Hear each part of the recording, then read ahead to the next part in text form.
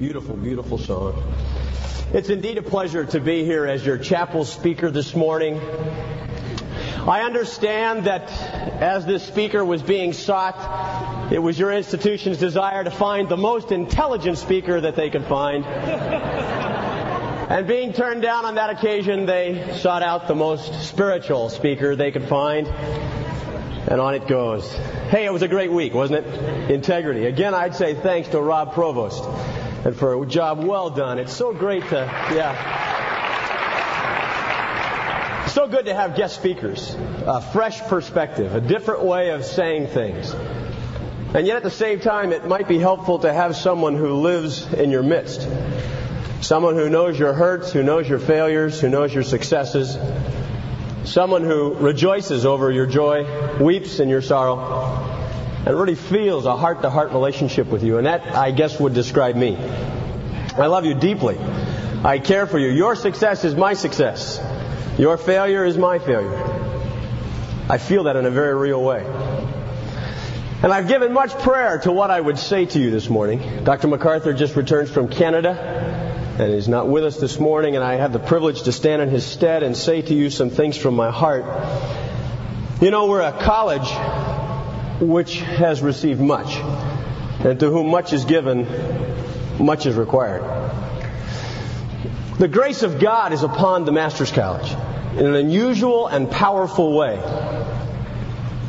And our college has some distinctives which I think make us or will provide us to be able to impact the world for Christ in a very unique and a very powerful way.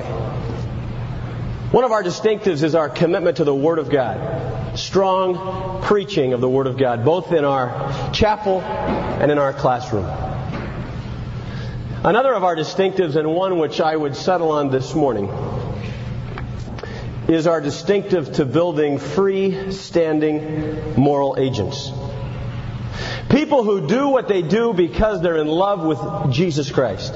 People who say no to what they say no to because they're in a love relationship with the person of Jesus Christ, founded on their study of the Word of God.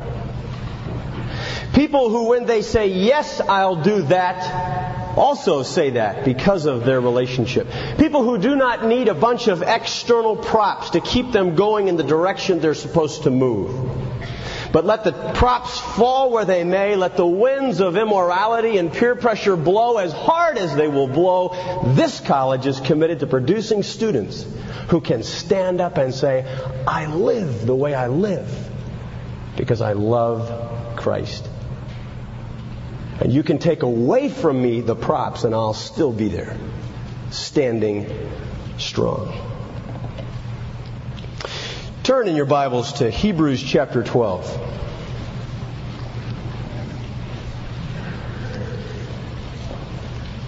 Hebrews chapter 12. And we'll look at some famous verses this morning. Verses you may have heard several messages on. But with your permission, I'll try to apply them specifically to the Masters College. It will be my endeavor to speak to you on things which may bother you, which may be too sensitive for you to hear, that you wish I would not talk about. I will address myself to the issues and the concerns of this college as they would be treated in these verses. And I guess I would just add one more thing before we read the verses. Whether or not this school is a school which produces freestanding moral agents is your responsibility, not mine.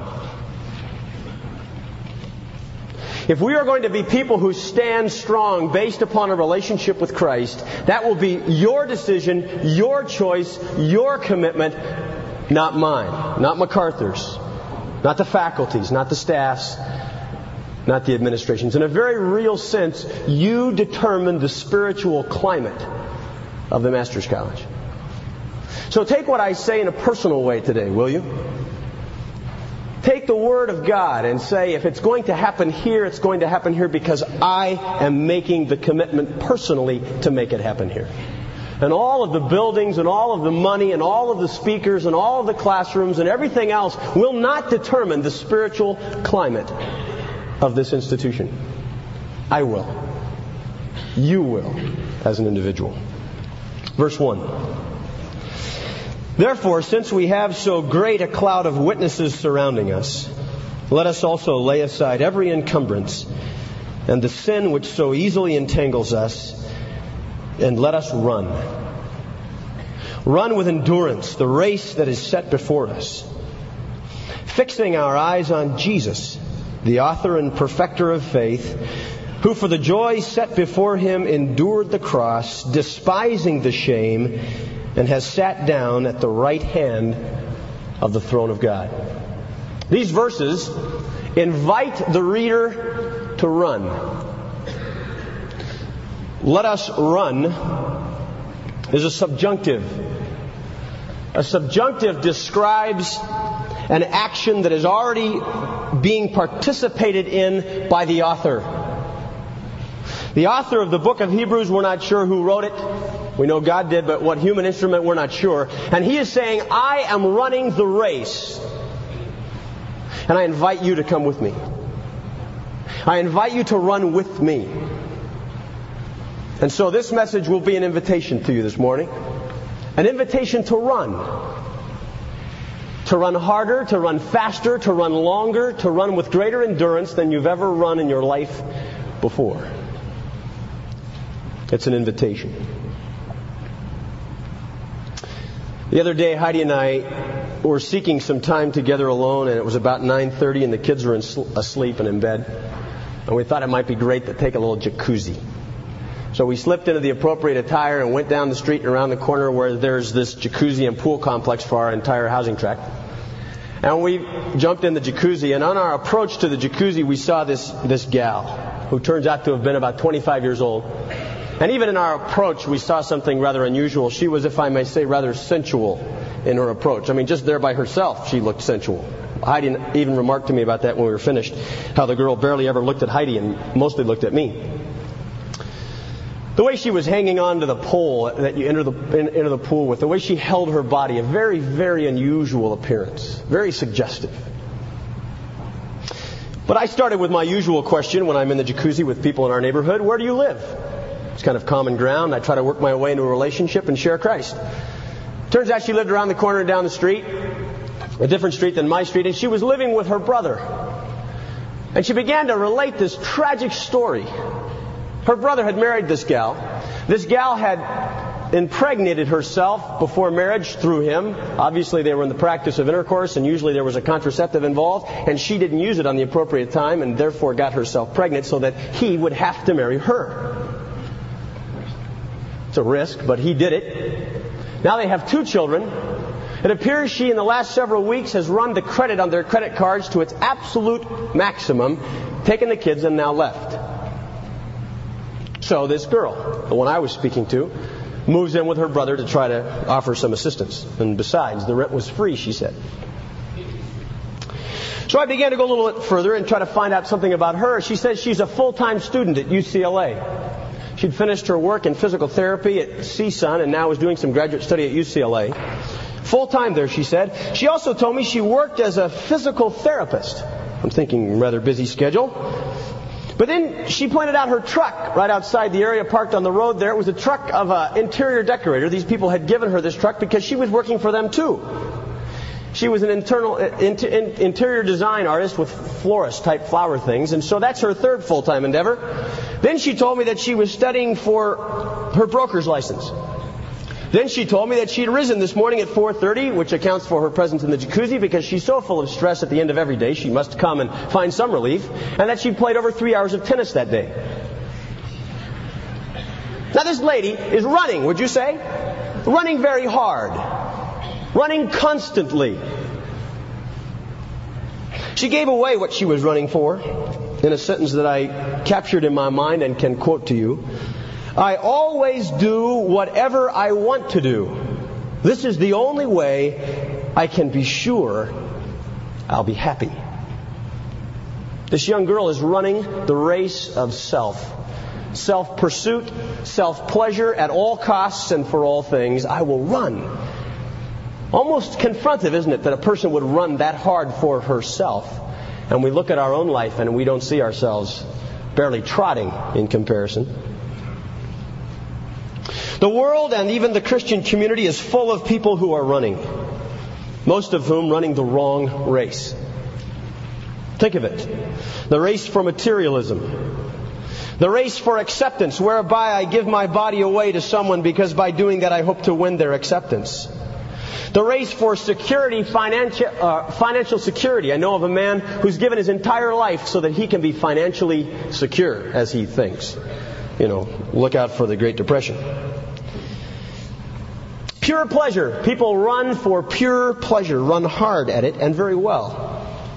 Intellectual prowess, fame, and success. Oftentimes the Christian will run the race of the hypocrite, looking all right and fine on the outside, making sure that everybody thinks I'm okay, but in the inner parts of my desires, I long nothing more than to break away from this lifestyle and live it for the pleasures of sin. And I guess my question would have to be for you, which race are you running? I'd like you to give it a name. I would like you to really think, take inventory for just a second. Which race are you running? Identify it. Give it a name. Is it the race of guilt, trying to run from your guilt because you do things that are wrong and you're full of procrastination, and if you stop long enough to think, you'll realize that you're not doing what you ought to do, so you just keep running so you don't have to think about it anymore? I hope you have it in your mind. Be honest with yourself. What race are you running? Acceptance? Pleasure? Grades? Let's have a word of prayer. God, we would pray this morning that you would give us the courage to be honest with ourselves. That you would allow your word to deeply penetrate our thoughts and minds. That you would help us to become the godly men and women that we so desperately want to be. In your name, Jesus. Amen. The race. It's the race of faith. I'll describe it for you and then try to answer 3 questions. Why should I run it? Number 2, how is this race of faith run? And thirdly, who's setting the pace? How fast, how far, how long do I have to run? First of all, let's try to describe what it is. It's a race of faith. How do I know that? Look in verse 1. And let us run with endurance the race that is set before us. It never says it's a race of faith. But look at Jesus there. He's the author and perfecter of what? Our faith. Look up at chapter 11, verse 39. All these things having gained approval through their what? Their faith. The whole chapter 11, is full of the saints of old who were in this chapter 11, because they were great people of faith. The whole context demands that it's a race of faith. So it's a race of faith. Well, what is a race of faith? Do I sit around with wishful thinking? Is that how I run that race? I think that can be answered in verse 1 of chapter 11. Faith is here given a definition for us. Now, faith is the assurance of things hoped for.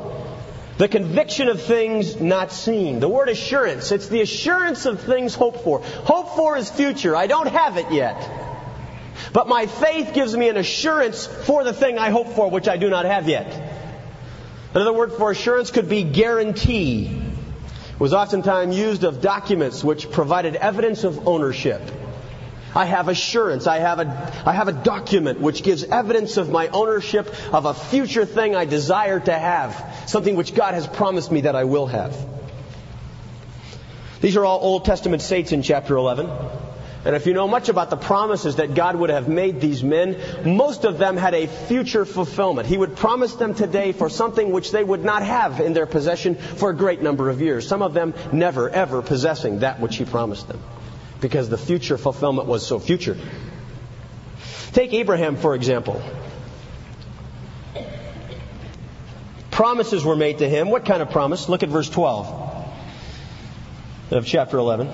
Therefore also there was born of one man, and him as good as dead at that. That's Abraham. Watch. As many descendants as the stars of the heaven in the number.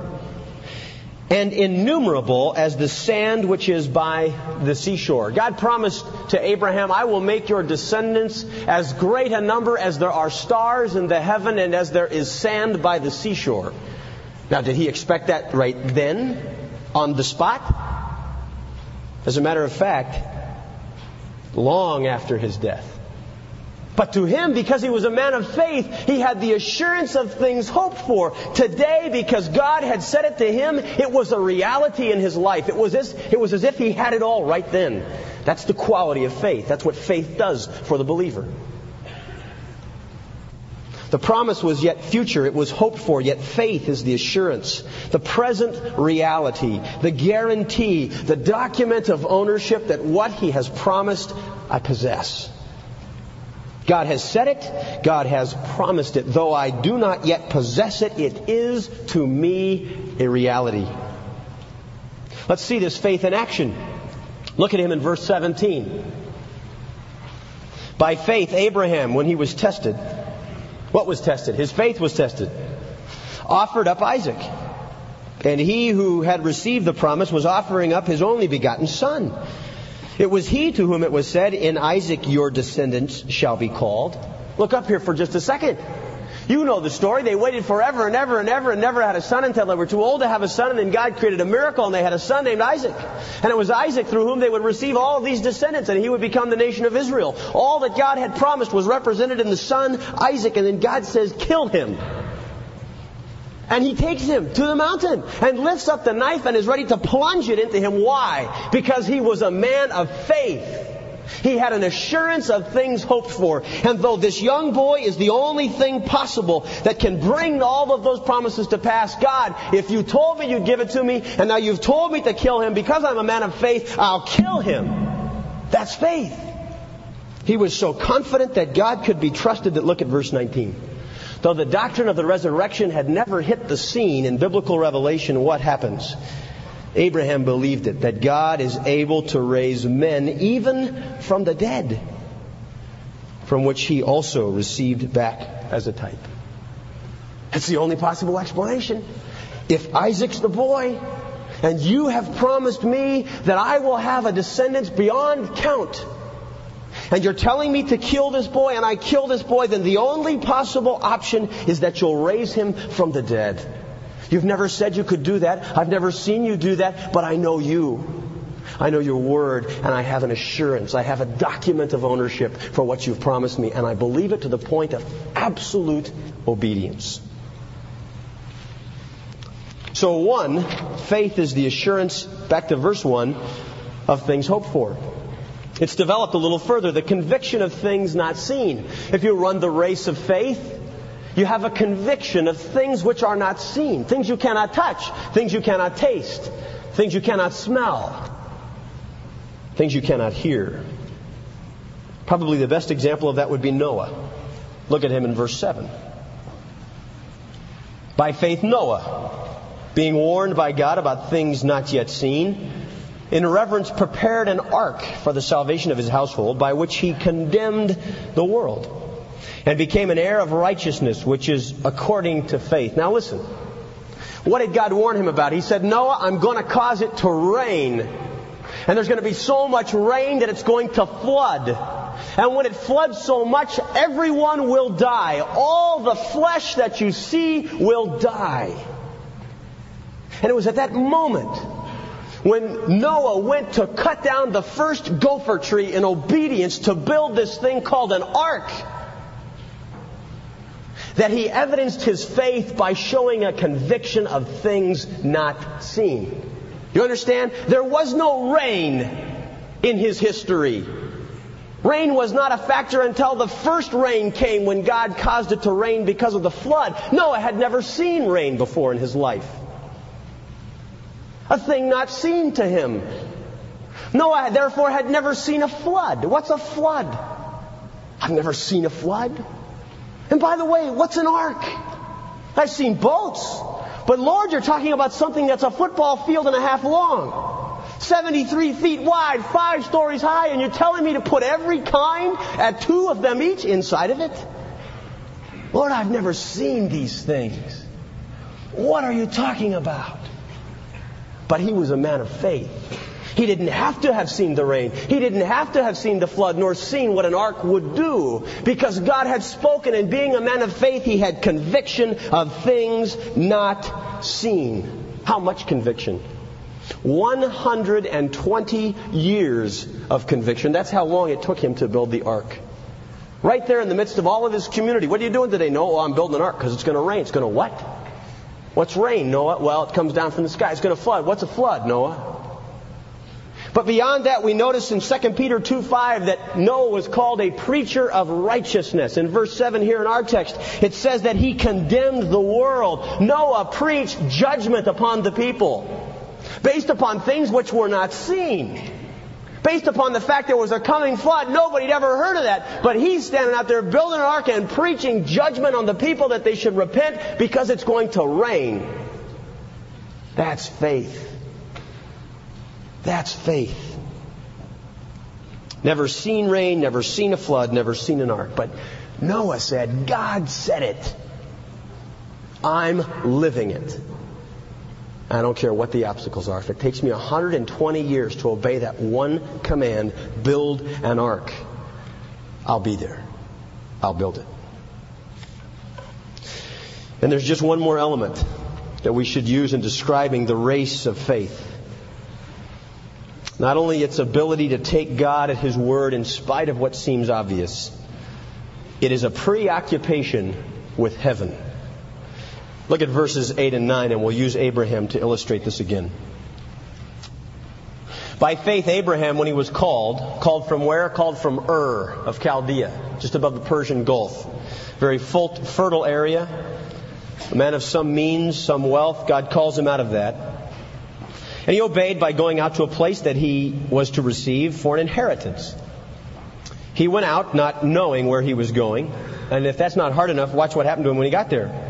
By faith, he lived as an alien in the land of promise, as in a foreign land, dwelling in tents with Isaac and Jacob, fellow heirs of the same promise. God says, Abraham, follow me. I'm going to give you the promised land. He says, okay, I'll go.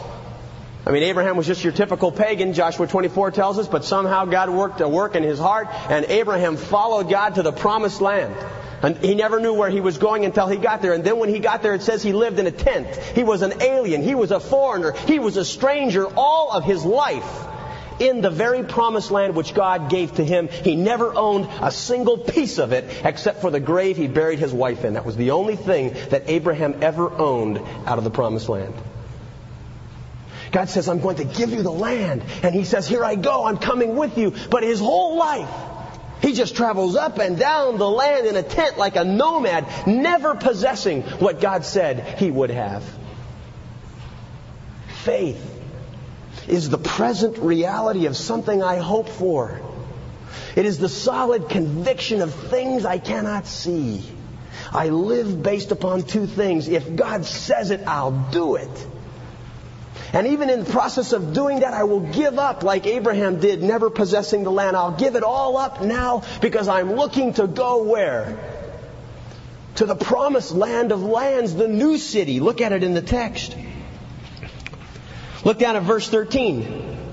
All these died in faith without receiving the promises. Who are all these? Abraham never possessed the land. Isaac never possessed the land. Jacob never possessed the land. In fact, it was 500 years after Jacob's death that their first descendant had any possession of the land at all.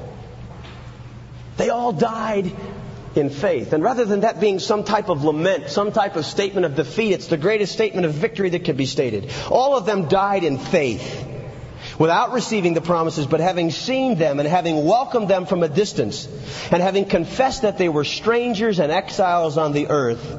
14, for those who say such things make it clear that they are seeking a country of their own. Watch now, 15. And if they had been thinking of that country from which they went out, if they were thinking of Ur, he could have gone back, it says. But 16, but as it is, they desired a better country, that is a heavenly one. The other essential element of the race of faith is I am willing to live today sacrificing the pleasures of sin for a season, sacrificing what this world can give to me because I am on my way to heaven. A preoccupation with heaven. Living as a stranger, without rights, without possession here on earth. You and I living without rights, without possession, without the things that most people have on earth, because we are people of faith and we know we're headed home. To say with Psalm 27, one thing I have asked from thee, and that shall I seek, that I may dwell in the house of the Lord all the days of my life, to behold the beauty of the Lord. Hebrews 12:1. The writer says, I'm running a race. It's called a race of faith. What he means by a race of faith is an assurance of things he hopes to have in the future. A conviction of things he's never ever seen in his life, and an ability to live this life as a stranger and an alien because he knows he's going home, and he invites you to run the same race. The word race is agon, from which we get our word agonize. It is a long, grueling event. There's nothing easy about it. It is an endurance race. It is painful. It hurts. But the writer invites you to come. Which way are you living today? Are you living by sight? Do you give yourselves to the things you can touch, the things you can see, the things you can handle, the things you can hold? Or is your preoccupation on the things which are not seen? If you're living by faith, you'll spend a great amount of time in prayer.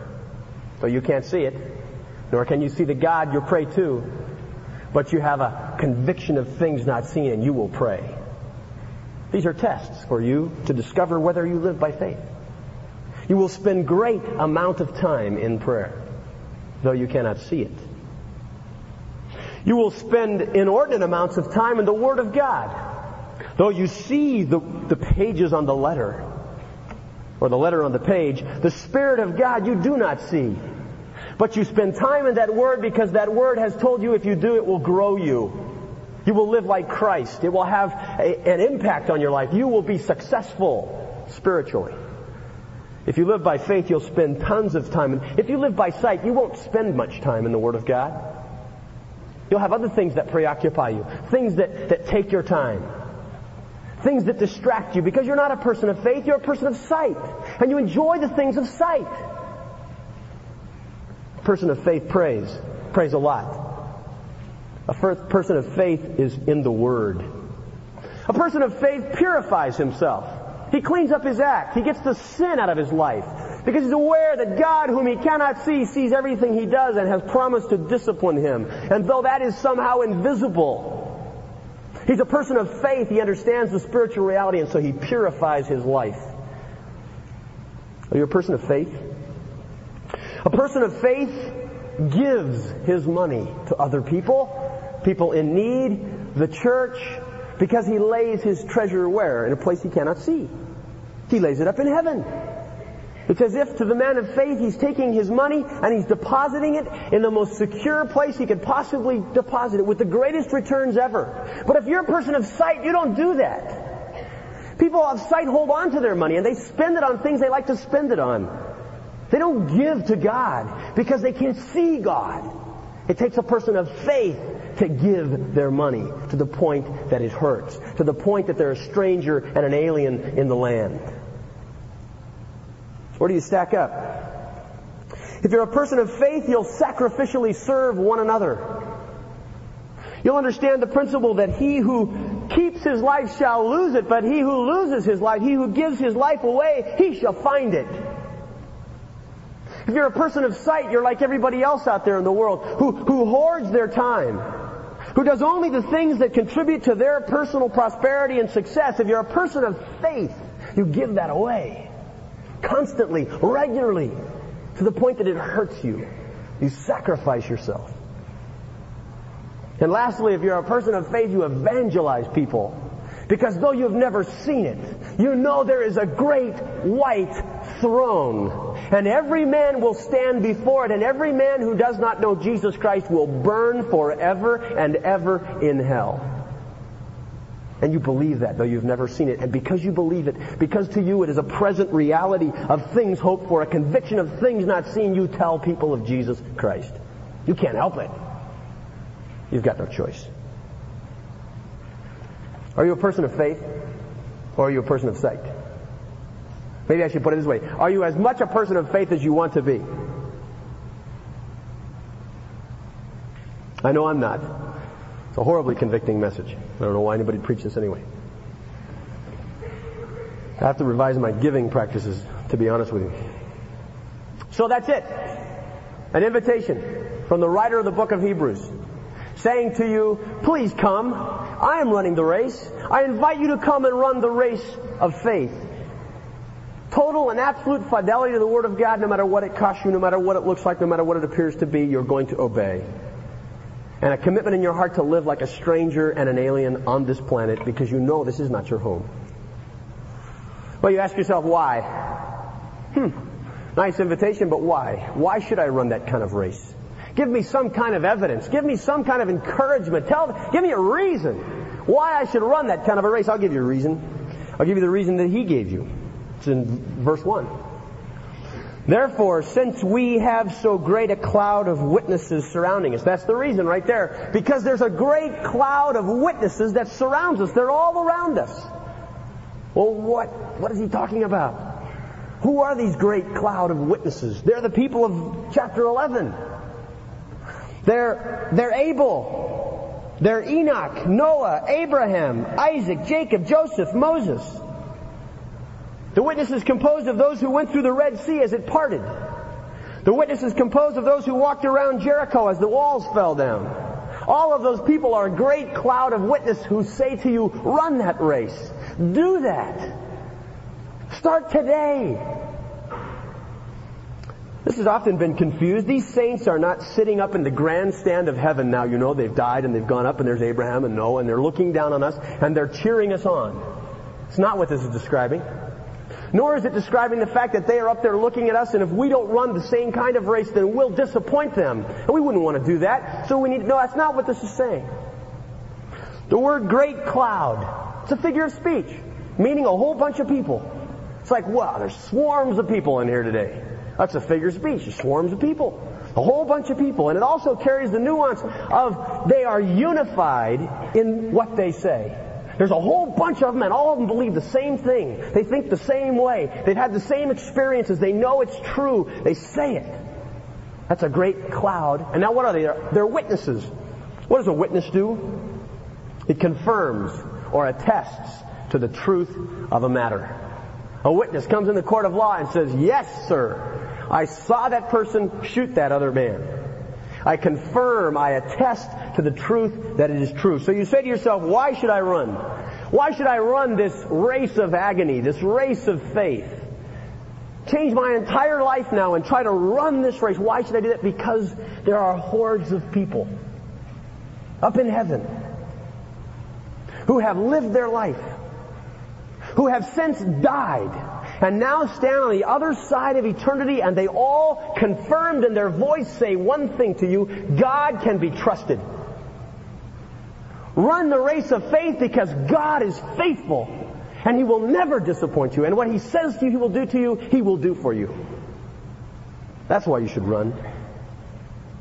They all say that. Look at verse 32 in chapter 11. And what more shall I say? For time will fail me if I tell of Gideon, Barak, Samson, Jephthah, and David, and Samuel, and the prophets, who by faith conquered kingdoms, performed acts of righteousness, obtained promises, shut the mouths of lions, quenched the power of the fire, escaped the edge of the sword, from weakness were made strong, became mighty in war, put foreign armies to flight. 35, women received back their dead by resurrection, and others were tortured, not accepting their release, in order that they might obtain a better resurrection.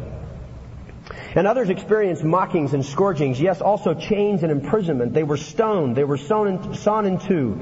They were tempted, they were put to death with the sword. They went about in sheep's clothing and goat skin, being destitute, afflicted, ill-treated. Men and women of whom the world was not worthy. Wandering in the deserts and mountains and caves and holes in the ground. All of these, watch, having gained approval through their faith, did not receive what was promised because God had provided something better. Look at the experiences. Look at the diversity of problems. Those people say to you today, run the race of faith because God is a God who can be trusted. What are the options? What else are you going to put your trust in? Where's your faith going to reside? Yourself? This world system? The pleasures of sin for a season? What are the options? God can be trusted. Live for Him.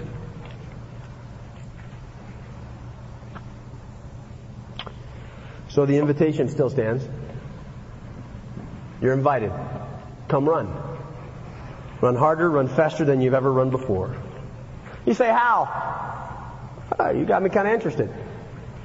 If all those people did it, maybe I'd like to do it, but how? I don't know how to run that race. How do I run the race of faith? Two things. Lay aside certain things, number one, and we'll talk about that. And secondly, fix your eyes on something else.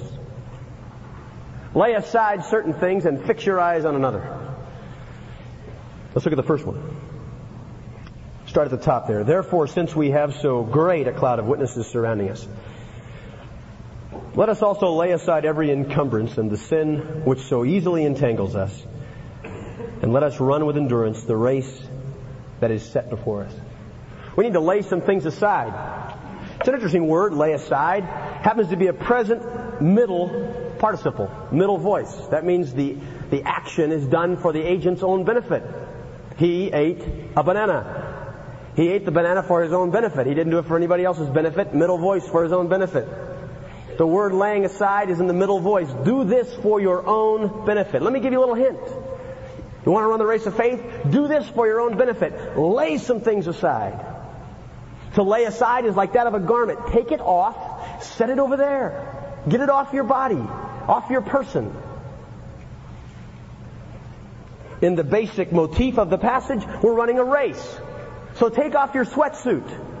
Don't begin the race with all this stuff on you. Get it off of you, or you'll never run the way you ought to run. I was playing my first challenge match in the Newhall Tennis Club this Saturday. Very nervous, I might add. Playing this guy, I guess he was number 12 or something on the ladder.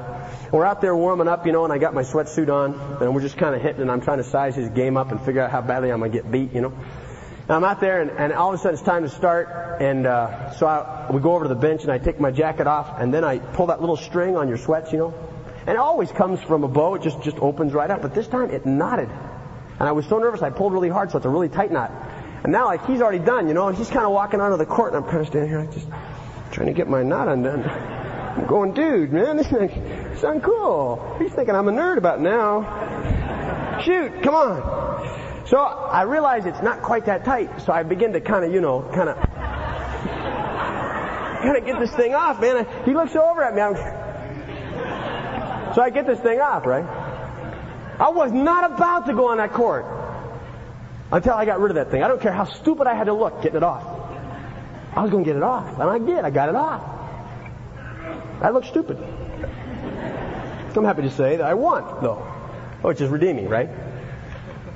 Hey, you want to run the race? They're saying for your own benefit, you got to take some things off.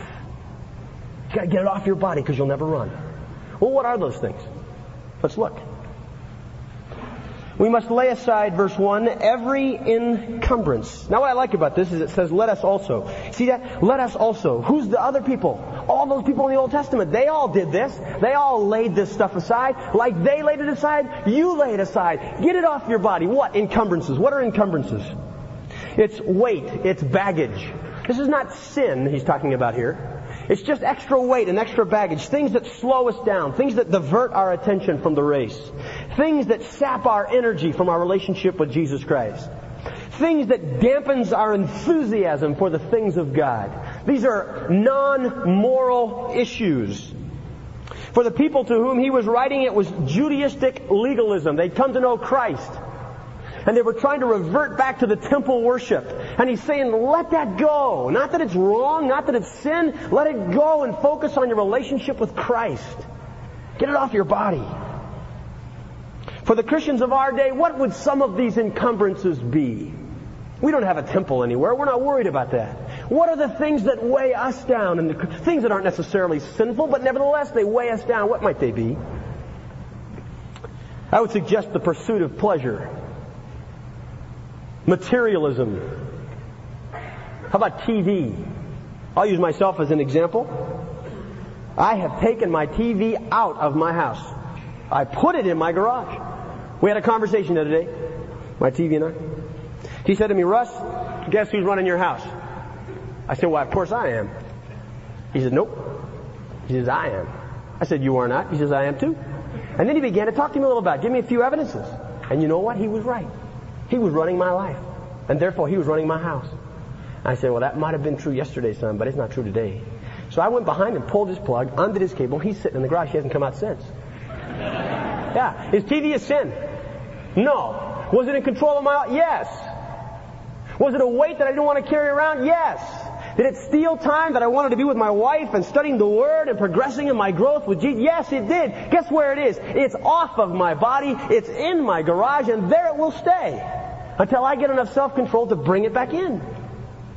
What are the encumbrances in your life? Have you stopped and asked yourself that question? What are the things that weigh you down? You know, we're a school that in the process of trying to build freestanding moral agents, we don't run around and try to legislate everything in your life. How much TV you can watch, what you can watch. You can go to movies, you can't go to movies. We kind of just don't talk a lot about that. Those gray areas. We try to leave as many of those unhampered as we possibly can because we want you as an individual to stand before God and develop your own personal convictions on what you'll do and what you won't do. But my question is, are you doing that? What kind of music do you listen to? Could the music you listen to, Jesus listen to? And enjoy it? And be encouraged? I don't know, answer that question for yourself. Is the music that you listen to edifying? Could Jesus listen to it? Are the things that you watch on TV or in the movie theater, are those things which Jesus could watch? Come with you and enjoy. Come on, Lord, let's go check this flick out. Could you take him along? The things you talk about. The way you use your time. My goodness, I trust that you are saying to yourself, man, I'm going to run. I'm going to run as hard and as long and as fast as I can run this race of faith. And I'm taking a long, hard look at what's on my body by way of things which are not absolutely wrong by biblical definition, but which slow me down. They dampen my enthusiasm for the things of God. And as a result, I am going to do myself the favor, middle voice, I'm going to take this piece of junk off and I'm going to lay it down and I'm never going to pick it up again. That's running. That's run. There's something else you need to lay aside. It's called sin. It says right there in the verse. And the sin which so easily entangles us. Just full-blown, unadulterated sin. Sex. Dishonesty. Drugs. These things are sin. There are biblical prohibitions against such activity. Are you in sin? Are you living in sin? Are you doing things which are sin? Stop it. It's stupid. There's no value in it whatsoever. You're hurting yourself, you're hurting us. We can't run as fast with you sinning. You can't run as fast with you sinning. Be honest with yourself. Let me talk about some things that you don't want to know are sin, but which are sin. Do you know that when you cheat on an examination or on a homework assignment at the Master's College, you are in sin? The same kind of sin as if you murdered someone? I mean, sin is sin, you know. God is an absolute standard. He has holiness.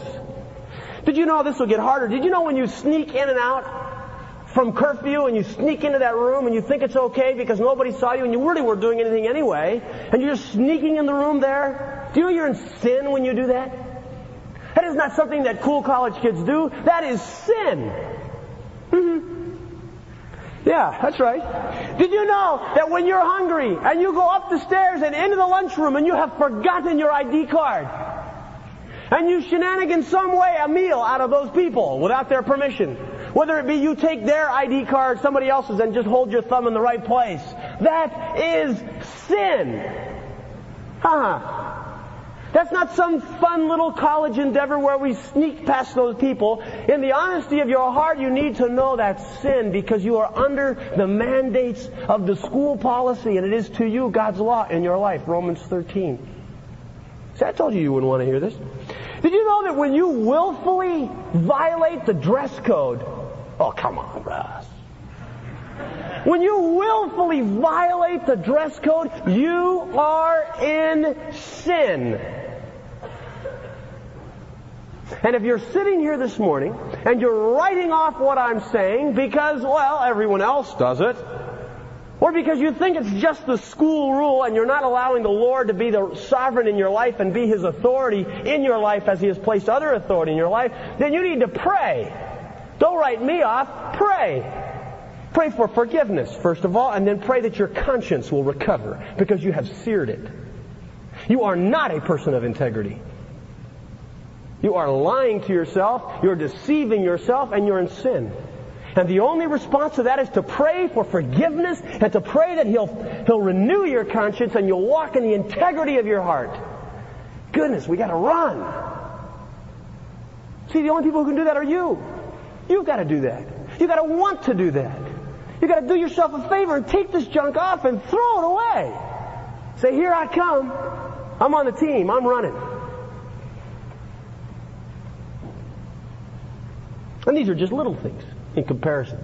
I mean, if you're having trouble sexually, if you're having trouble with drugs, if you're having trouble with drinking, wake up. Get a hold of yourself. Talk to somebody. Don't hurt yourself. Well, why should I run the race? Because there's a whole bunch of people testifying to the fact that God can be trusted. How do I do it? First of all, I do it by taking this stuff off. These encumbrances, these gray areas, these weights that slow me down, and I get rid of the sin in my life, and I begin to run. Last question is, what's my standard? How fast? How hard? How long? Can I just look at my friends and write it all off? Can I just compare myself to everybody else around here and just kind of fit in? Do I have to take the lead? Yeah, you do.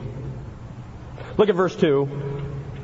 Run that race that's before you, fixing your eyes on Jesus, who is the author and perfecter of faith, who for the joy set before Him endured the cross, despising the shame, and has sat down at the right hand of the throne of God. Fixing. The word fixing, what does it mean? It means to look away from one thing and to look and concentrate on another. Look away from one thing and concentrate on another. It says, fix your eyes on Jesus. So we need to look away.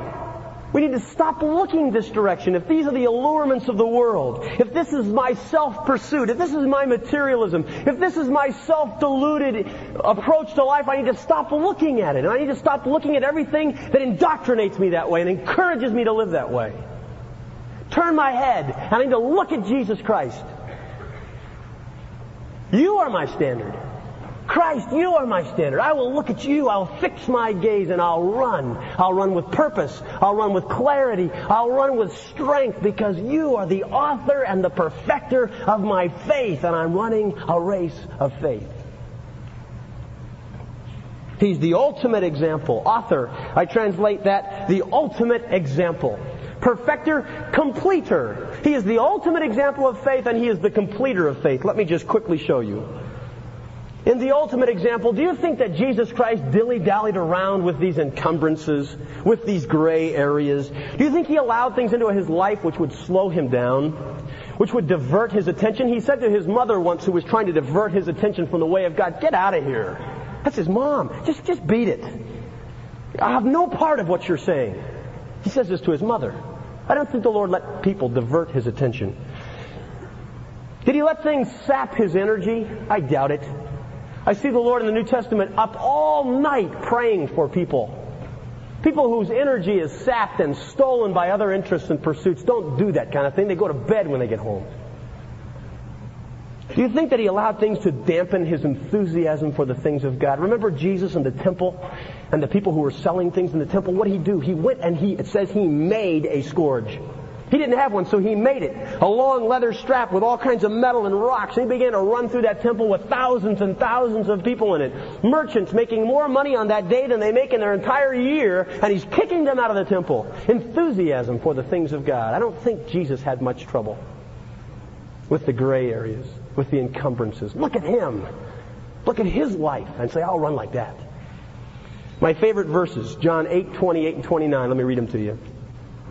And I do nothing of my own initiative, Jesus says, but I speak these things as the Father taught me.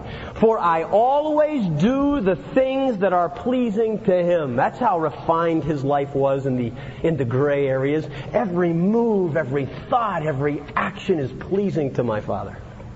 Is your life that way? Are you under that kind of scrutiny? Refine it. And then sin. Much trouble with sin, our Lord? No. How about people in His life like a college who weren't really the authority of God only because God gave their authority, His authority to them? Did Jesus struggle with stuff like that? How about the Roman government? A vile, debauched system of legislation. And Jesus lived under that. And He treated it with complete respect. He gave it the authority that it was due.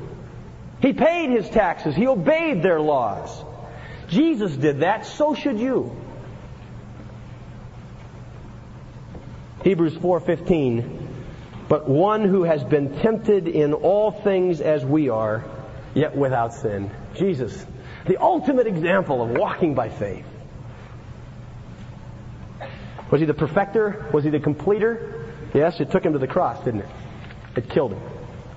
His faith, His obedience in God or to God took Him to His death. He took it as far as you can take it. So what's the standard? Jesus is the standard. What should your standard be? His name is Jesus. How far, how hard, how long should you run? His name is Jesus. To what degree should you push yourself in the agonizing event we call the race of faith? It's Jesus. That's how far. All the way to death. So turn your eyes off these things, the conscious, deliberate choice, and fix them. Turn them off your friends if they hurt you. Turn them off the world, the source of temptation, whatever it be, and fix them on Jesus Christ, and so run. Let me just finish. There's an invitation on the floor today. It comes to you from the writer of the book of Hebrews.